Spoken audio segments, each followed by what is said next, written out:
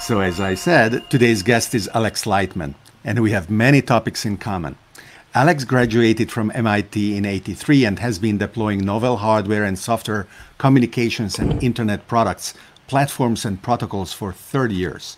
He was a pioneer in wearables in the '90s, sparking global publicity that has paved the way for public interest in the wearable devices of the quantified self, Wave. And Alex is also the author of the first book on 4G, Brave New Unwired World. On the costs and benefits of ending the 50-year of U.S. embargo of Cuba, he wrote the book entitled Reconciliation. He received the first Economist Magazine Readers Award based on his contribution on the innovation of 4G wireless. He's also successfully proposed the U.S. government adopting IPv6. When I was chairman of Humanity Plus, the World Transhumanist Association, Alex was executive director, and together we organized the H Plus Summit at Harvard University. It was held in June 2010, and the female lead in Dan Brown's best-selling novel Inferno called it the largest gathering of transhumanists ever. Maybe we can tell some stories about that too. Alex practically lives on Facebook, posting with furious frequency. Back when I signed up, I learned watching him online how to Facebook. Similarly to how now watching Rehan Alahlala, I learn a lot about online video and engaging communities of millions of people. So for the second time, welcome Alex Lightman. Thank you, David. It's great to see you again. and we have a lot of people telling us, you're muted, false start, let's do it again. Emiliano and Yanis says, you are muted. And Dale, heard the intro but no voices, no sound. Hello. They all love us. and they were trying. I can't believe you're turning that into content.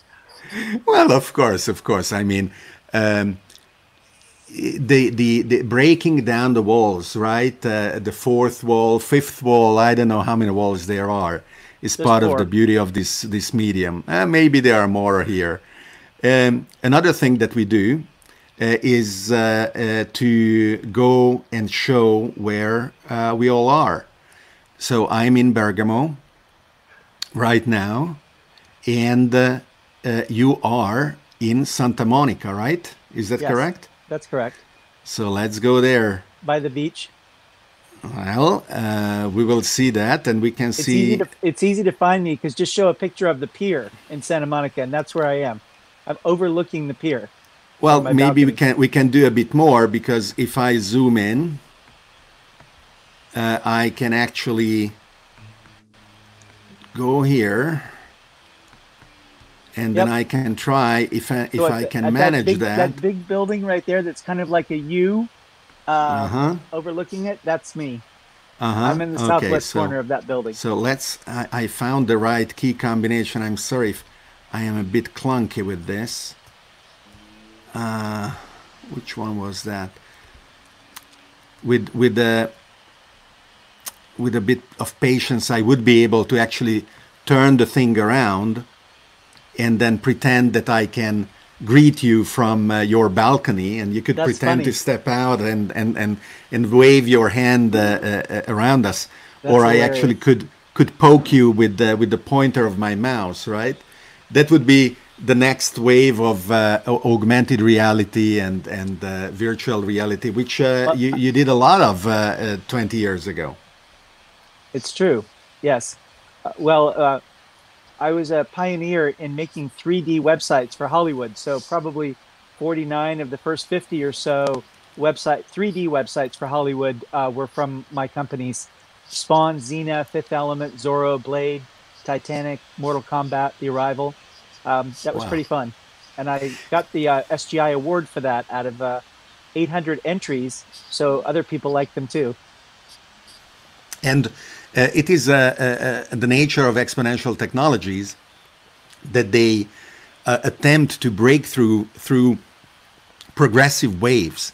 And if they don't succeed, they come back later on a stronger springboard And we have seen in AR and VR at least 3, 4 waves, and the next one and we've seen that in artificial intelligence too.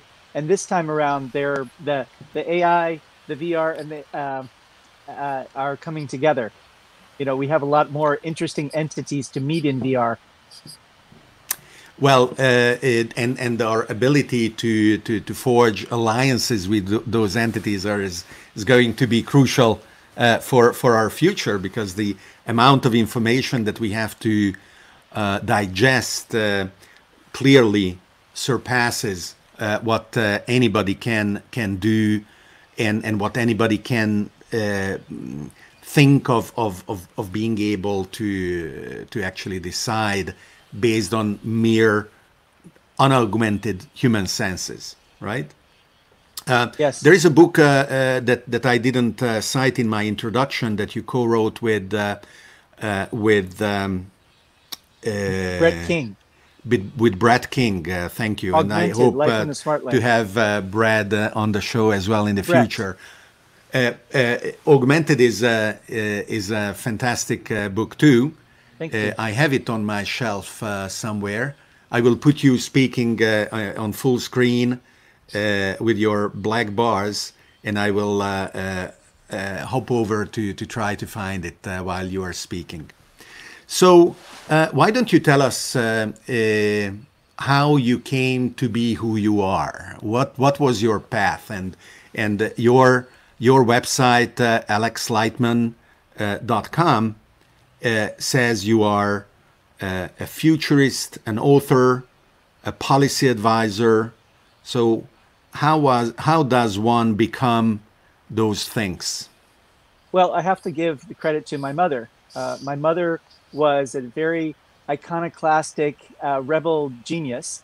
I was born on the kitchen table in her apartment next to Paramount Studios, right when they were trying to start to get together Star Trek.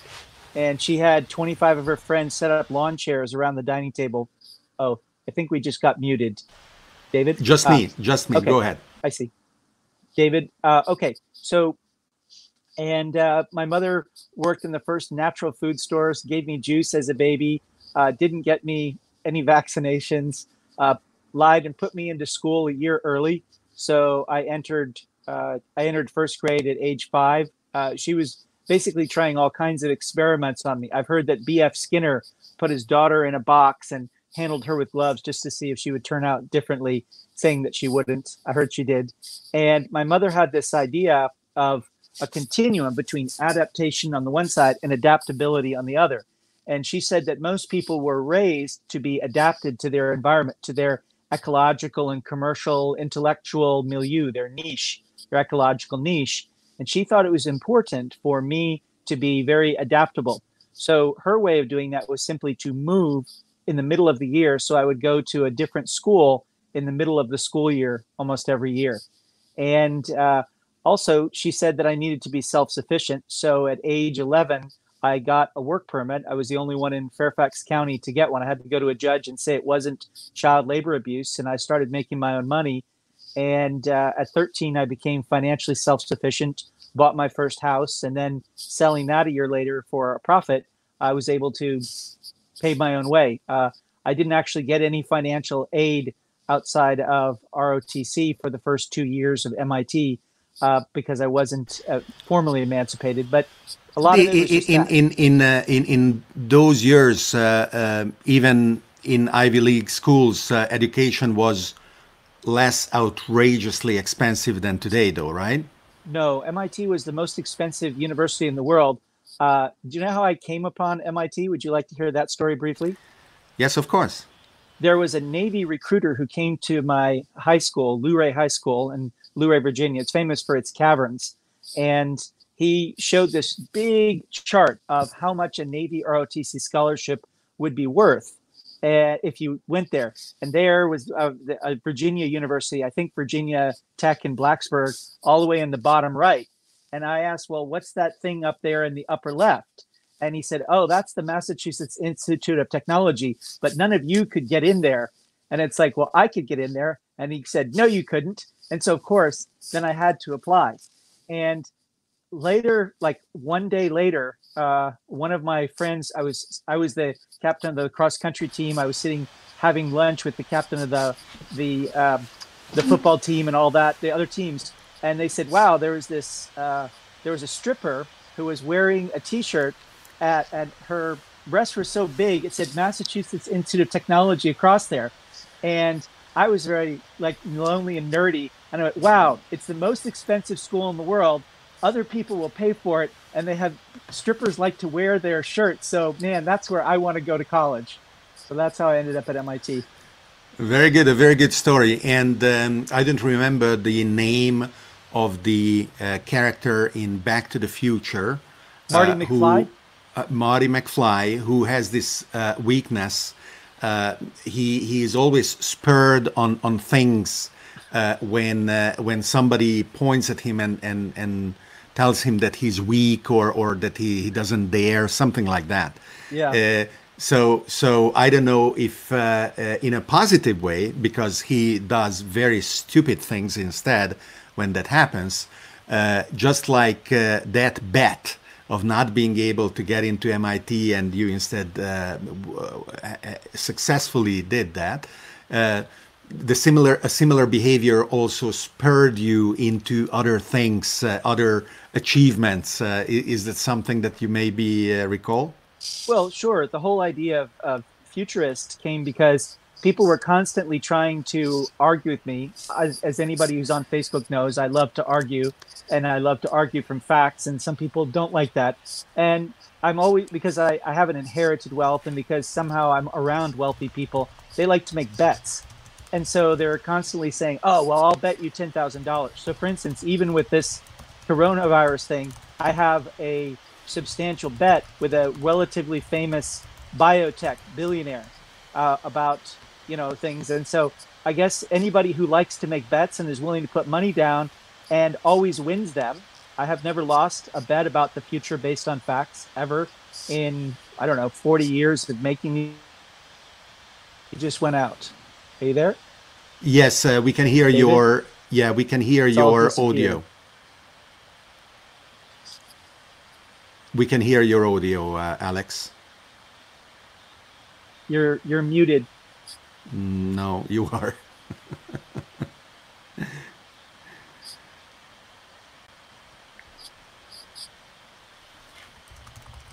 Hello? Yes, I can hear you, Alex, and I cannot see you. Um, I can try and do some things while I am waiting for you to come back, ad-libbing to our audience. All right.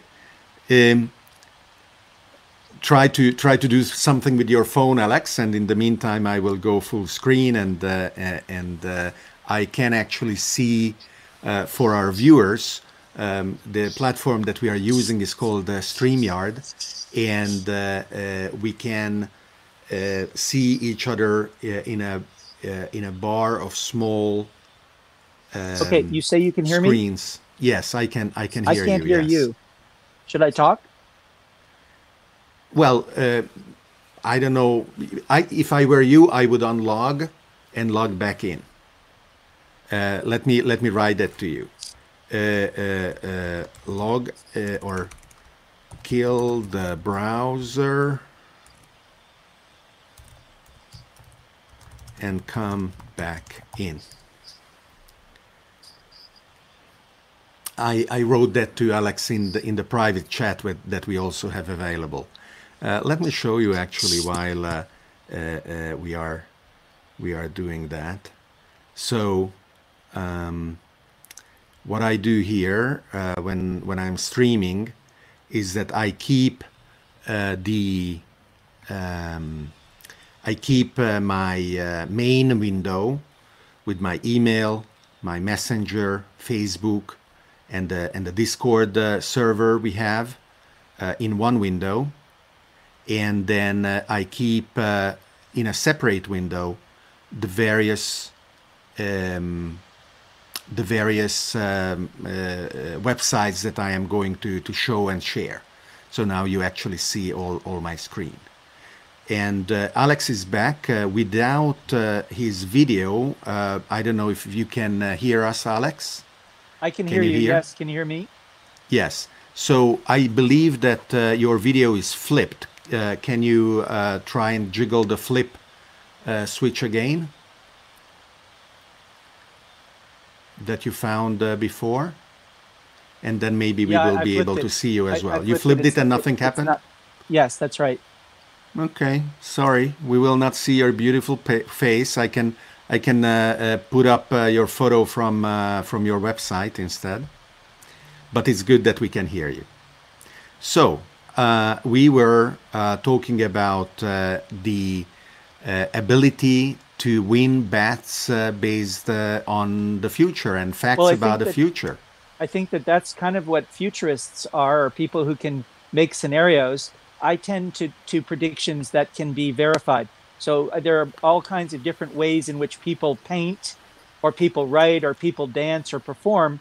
And I see that futurists can be kind of performance artists, but they also can be, to some extent, looking at the world stochastically or statistically and say, what's the probability this will happen? And what I try to do is make predictions that either happen or don't happen by a certain date, so you can just move on and see whether someone was right, because they're a way of determining whether you have a sense of what's happening in the world that's related to reality. I heard something when I was 13 years old at EST, Erhard Seminars Training. Werner Erhard, the creator, said, if you keep on saying things the way they really are, eventually your word becomes law in the universe. And so to me, it makes it's very attractive to try to figure out how the world is going, where it's going, so you see if you're in tune with the universe. I think that is wonderful, and I have never had the chance of attending an EST meeting and understand it more closely. But the quote you gave is certainly inspiring in terms of being a self-fulfilling prophecy because you train yourself thinking about a future in a certain way. And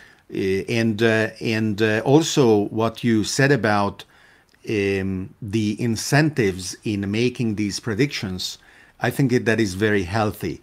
Not only single bets, but putting economic incentives so that certain forecasts or predictions have a collective meaning is what prediction markets are about.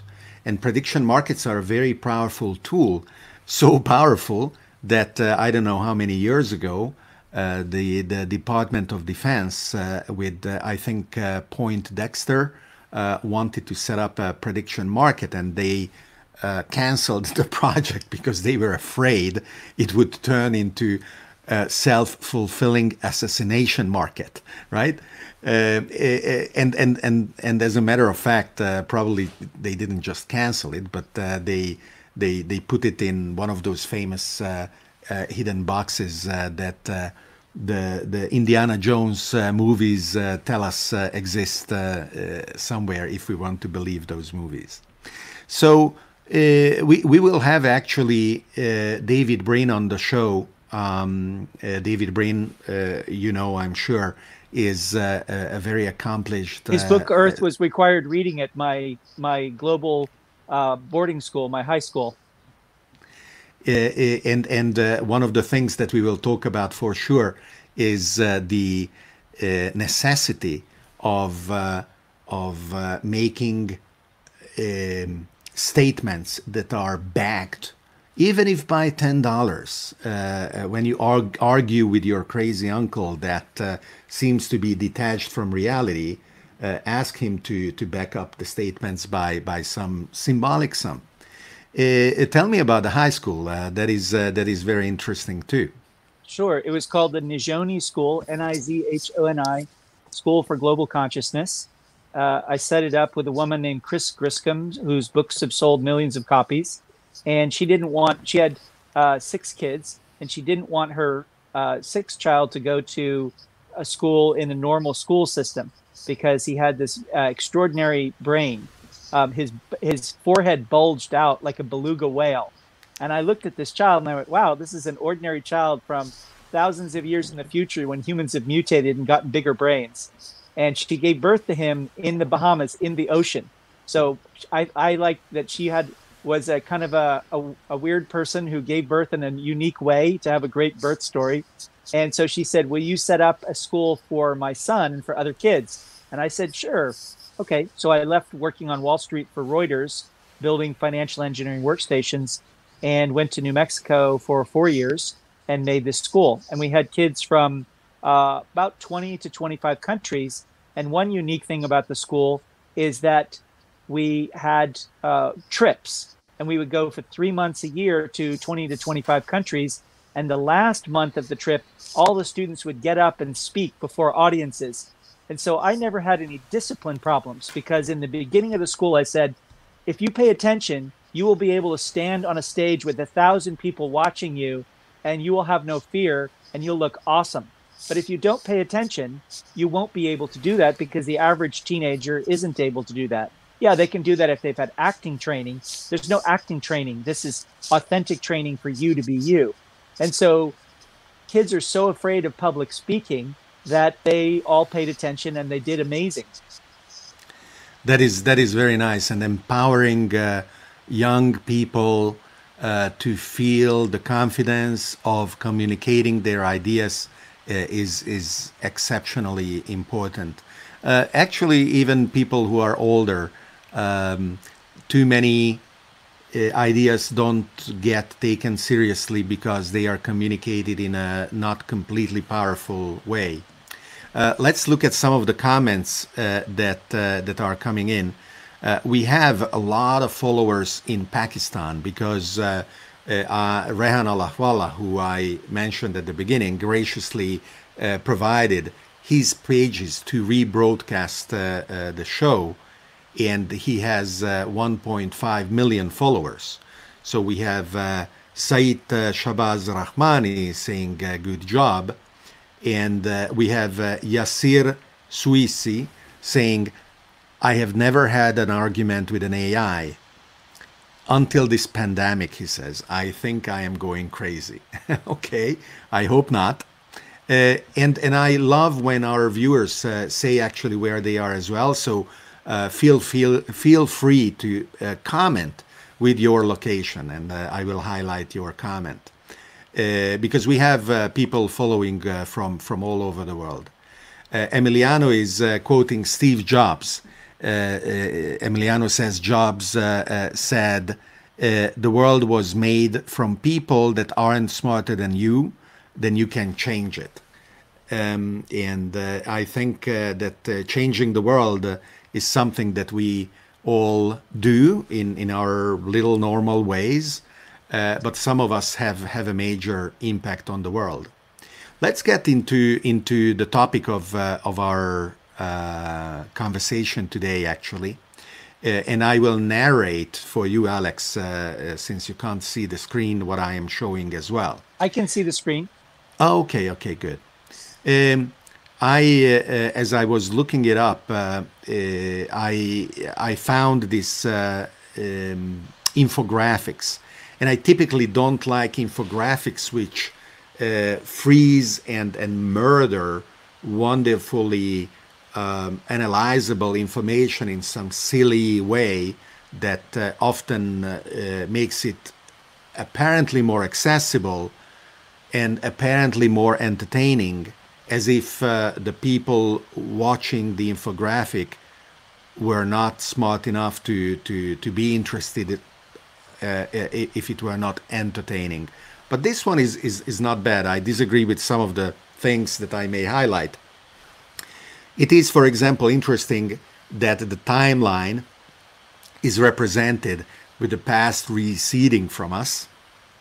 So the higher a pandemic here is on the page, the farther in the past. And of course, the perspective makes the pandemics of the farther past appear less important.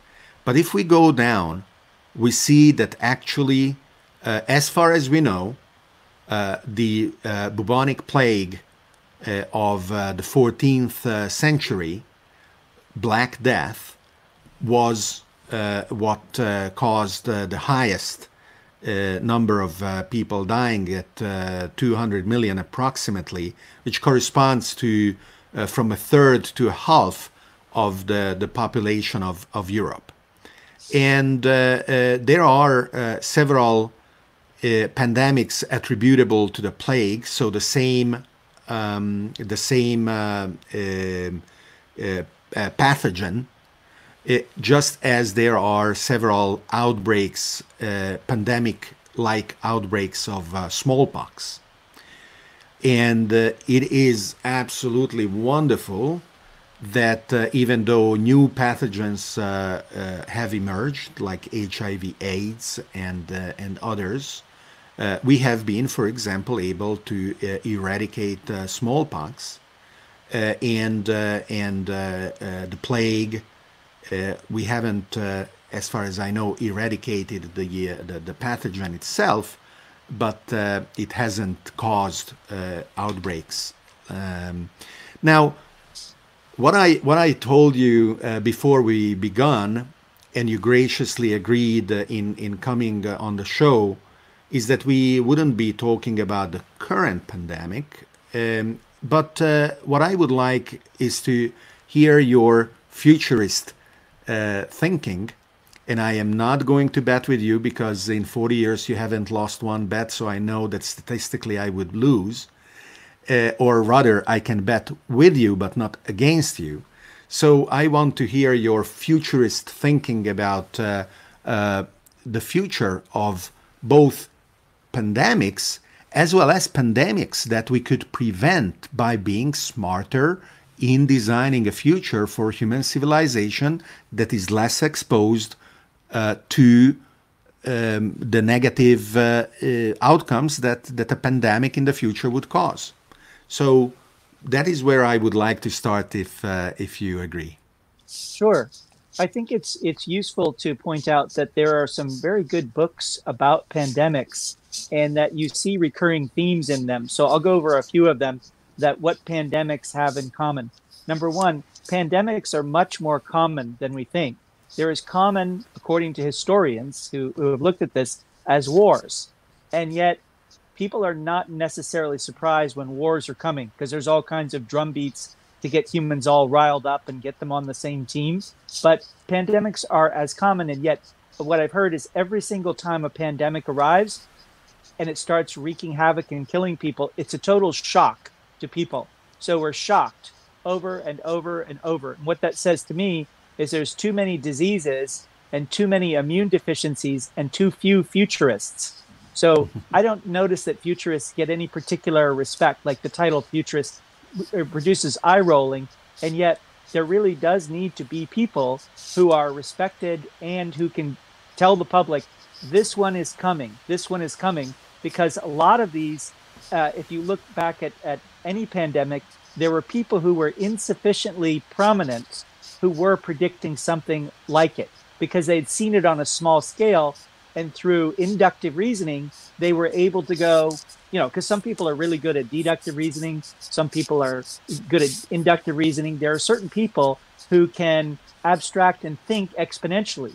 And while we talk about things like Salim's book about exponential organizations, there have always been these people who could think exponentially. There were prehistoric exponential thinkers, but we didn't give them the respect that they deserve because we didn't realize how valuable that mode of thinking, that mentality was.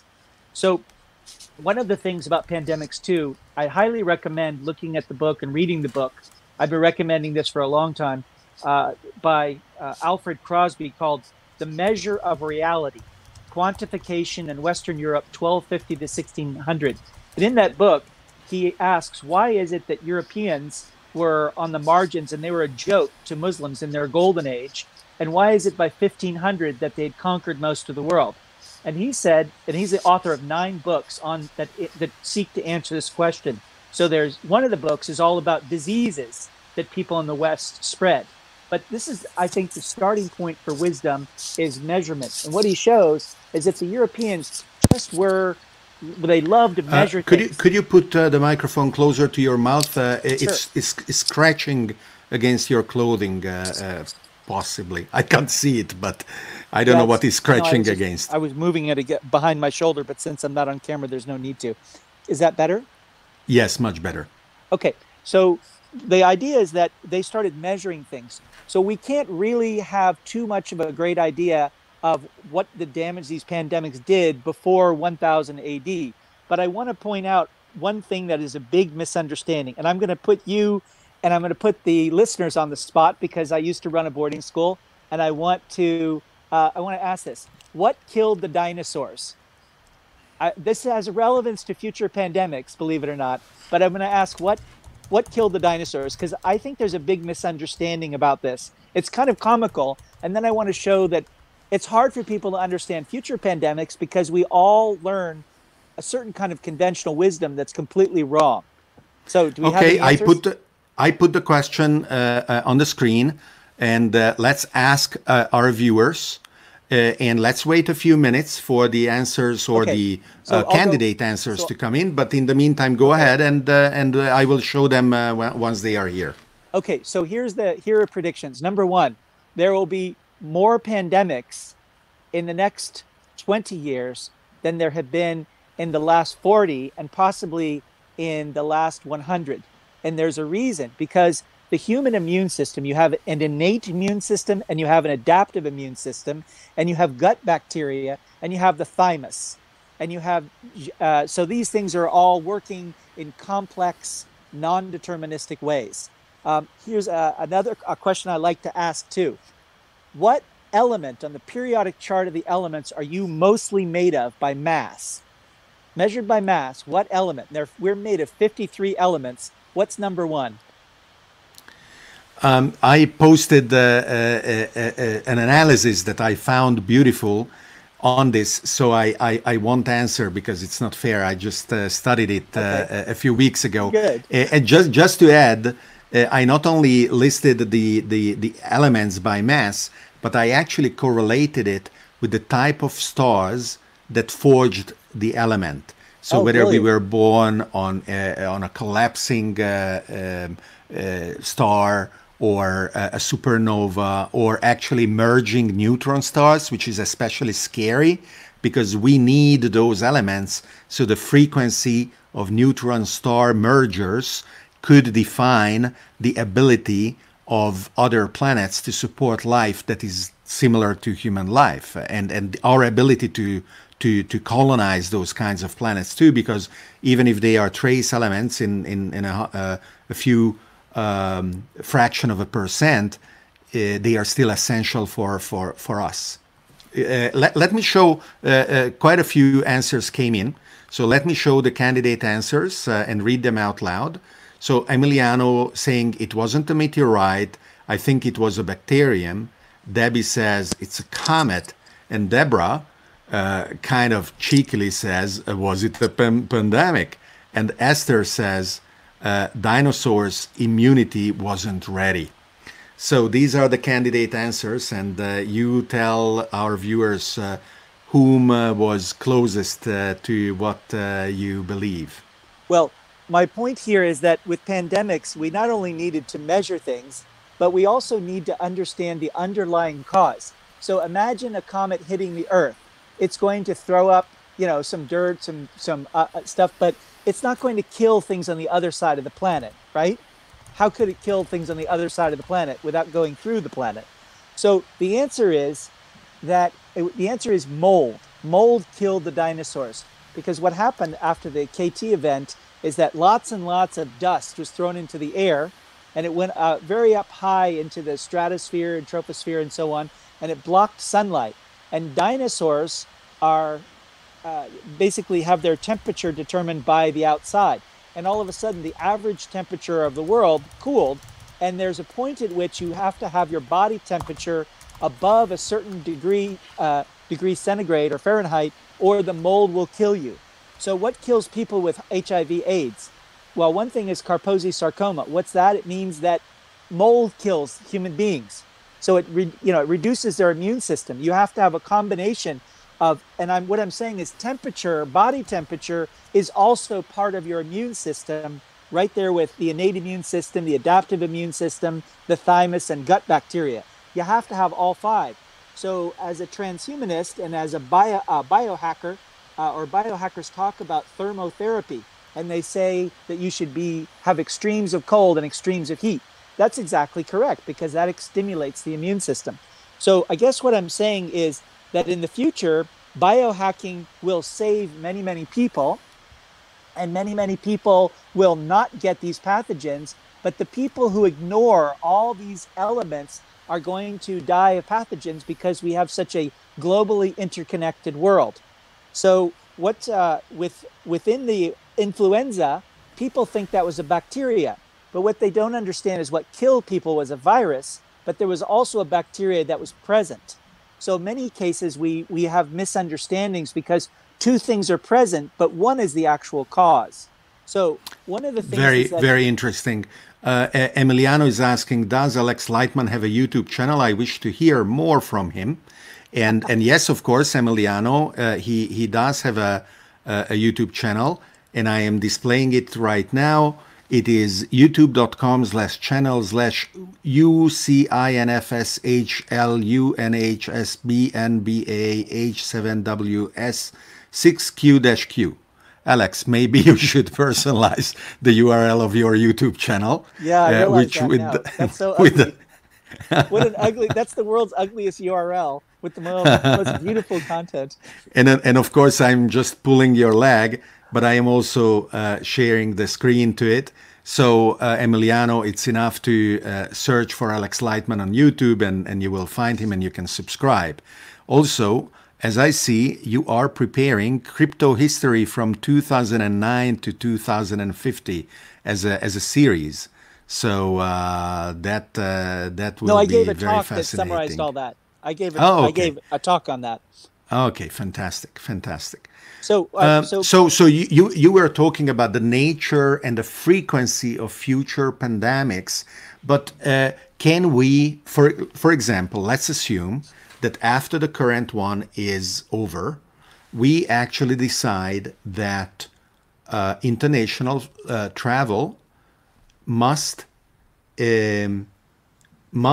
include a quarantine equal at landing to the incubation period of the known pathogen with the longest incubation period. So if it is 2 weeks, 2 weeks. If it is 2 months, too bad, it's 2 months. That would explode immersive virtual reality and avatar technology representing us, and we would have haptics, and we would have the ability to hug each other remotely. But if we wanted to travel and meet in meat space, then we would have to make sure we are not infective. Would that prevent your prediction to come true?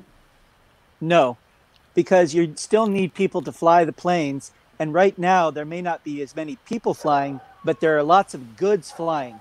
There are planes, planes that are bringing gloves, masks, disinfectant, etc. Are flying. Number one. Number two, the biggest project on the planet right now is One Belt, One Road from China, funded by China. They have $9 trillion they budgeted for it, and that the core of that are the bullet trains.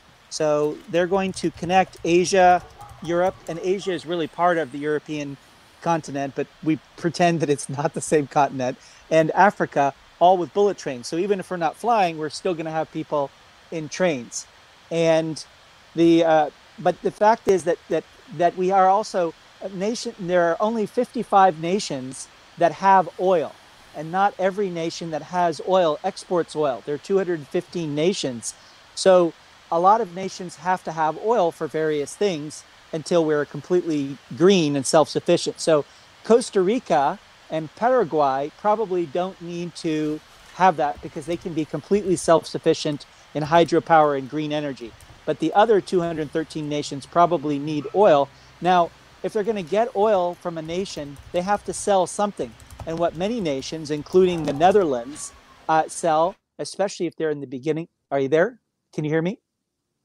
Yes, somebody was complaining about the dog barking, and I was replying in Oh, the comments that it is the neighbor's dog because my dog oh, is locked and chained. Well, not chained, whatever.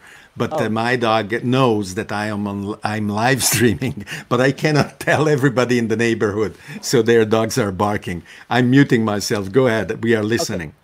So uh, I sort of lost my place. Do you remember the last sentence I said?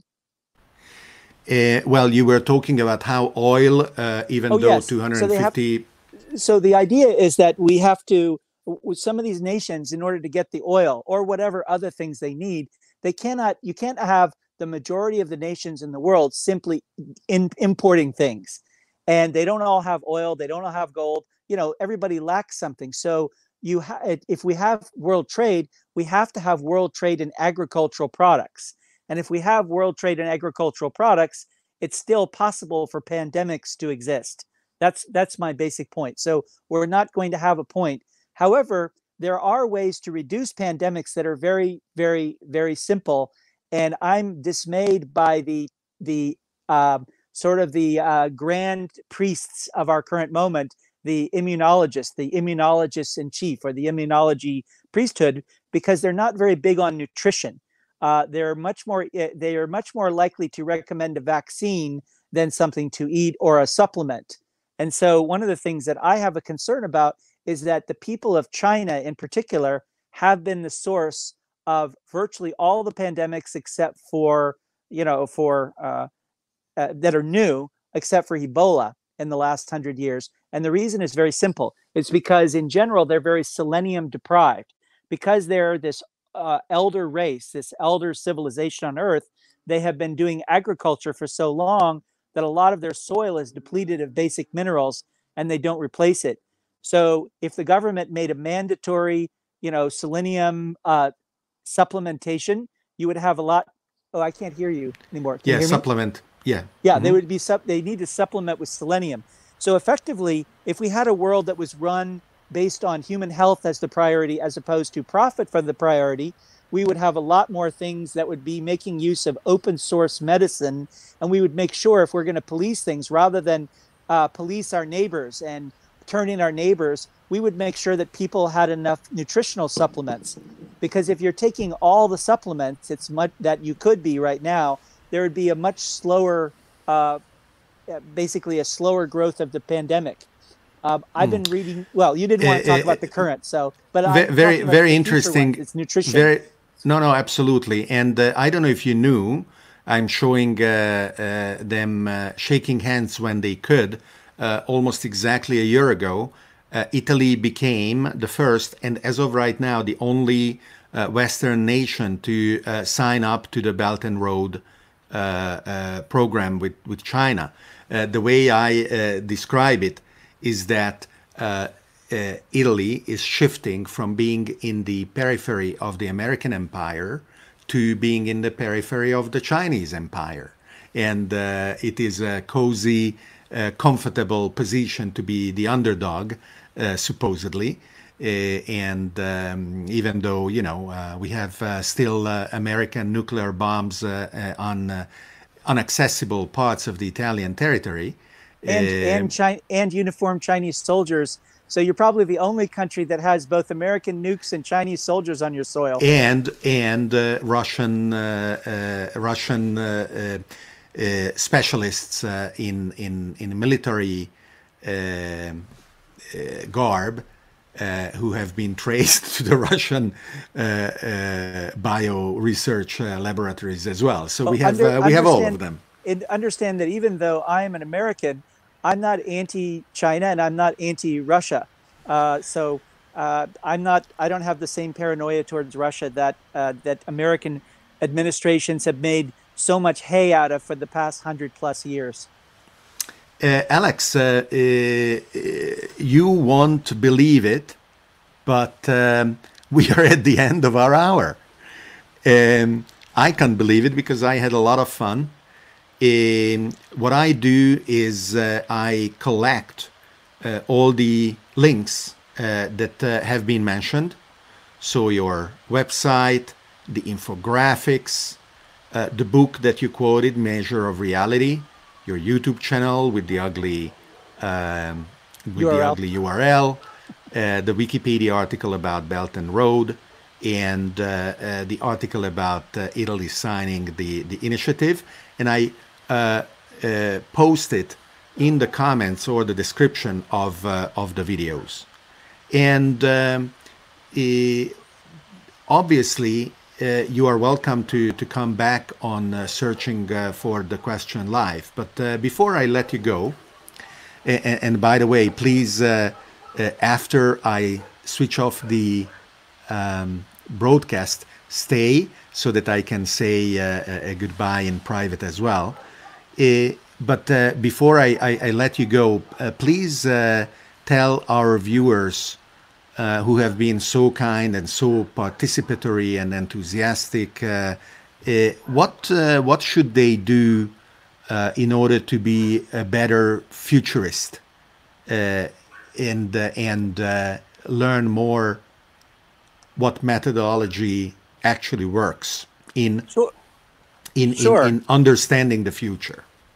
Sure. Well, the first thing is spend a lot of time on Facebook, but use a public figure page so you can see what posts people are interested in, because it makes no sense predicting what your neighbor is going to watch for TV. You have to have things that are interesting to your friends, or it won't motivate you. The second thing is specialize, and learn the specialized vocabulary of that area. The third thing is learn to talk about graphs. For instance, if I tell you a series of S curves, right? Do you know what that means? And do you know what would cause a series of S curves? To be able to talk about how things change over time. Learn calculus, learn differential equations. When you're in quarantine, you can go to Khan Academy and you can learn these things. And calculus, if you understand calculus and derivatives, then it gives you a certain kind of sense of like, oh, people can do this. And then finally, I'll give you my trick. I'll give you my secret sauce. When you say I'm living on Facebook and you see me being sometimes a little bit antagonistic, I'm not like that in regular life. I'm doing it because they're informal, stealth Delphi studies. So what I'm trying to do is I'm trying to provoke a reaction so I get other people to challenge my predictions. Like, I don't make a formal prediction of something that I put money behind until I run it by other people. So before I made this bet with this billionaire who's super knowledgeable, he was the guy, he's the real life guy whose story was told in Pretty Woman with Julia Roberts. This guy working for Michael Milken, making multi-billion-dollar deals when he was in his 20s. He's very smart, and if he won the bet, he would crush me on social media. It would be very embarrassing loss. And in fact, I was at the Seder dinner the other night, and during the Seder dinner, he actually called me out in front of all of his friends and told them about the bet. That's how competitive he is. So before I did that bet, I went on Facebook and I said, here's the bet. Should I do this or not? And I read them all, and then I looked at who said what. And the people I knew were credible said, yes, take the bet. And the people I knew were always wrong said, don't take the bet. And so it's really useful to have Facebook, because you have some people who are always right and you have some people who are always wrong. And if you have a lot of people and you can find them both and you can have them both agreeing with quotation marks around it, then it's very hard to lose, because you've got your mini CIA that you don't have to pay $80 billion a year for. Wonderful. That trick is extremely valuable, and I am sure that our viewers will make a treasure of it, and they are clamoring for you to come back. So we will agree to have a second installment of this conversation, and we will pick some funny topic. Maybe space colonization or artificial intelligence, or something like that. Whatever you'd like, David. Thank you for allowing me to be on the show. It's great to be in touch. I want to end by saying thank you. Your viewers should know that you're a big-hearted man and that you let me stay in your home for a month. I'm a bit of a fanatic for world fairs and world expos. And when the World Expo in 2015 was in Milano, David let me stay at his house for a month, fed me, took care of me, And I wanted to say one thing funny about you. David lived across the street from a wonderful Italian restaurant. He lived there for 7 years. And when he took me to dinner there, it was the very first time he went to the restaurant. That still is the most amazing thing I've heard in the past decades. Like, I eat all my meals out until quarantine. How can you not eat a single meal in the restaurant across the street for 7 years? Because my wife, who loves me, cooks wonderfully, and so I don't have a need. But of course, then it was a pleasure to have you in that restaurant. Thank you, Alex, very much for being on the show. Bye bye. Bye bye. So this was a really wonderful and exciting episode of Searching for the Question Live. I want to thank Alex to be a stimulating guest, and I want to thank all of the viewers that have contributed to the success with their numerous comments. And the show notes on YouTube will contain the list of the links that we collected. So make sure that you subscribe, you check out the show notes. Also, come to our Discord channel to continue the conversation around these topics, and feel free to support Searching for the Question Live, as well as every other initiative that I am putting together with my team on patreon.com/David Orban. Thank you very much, and see you next time tomorrow.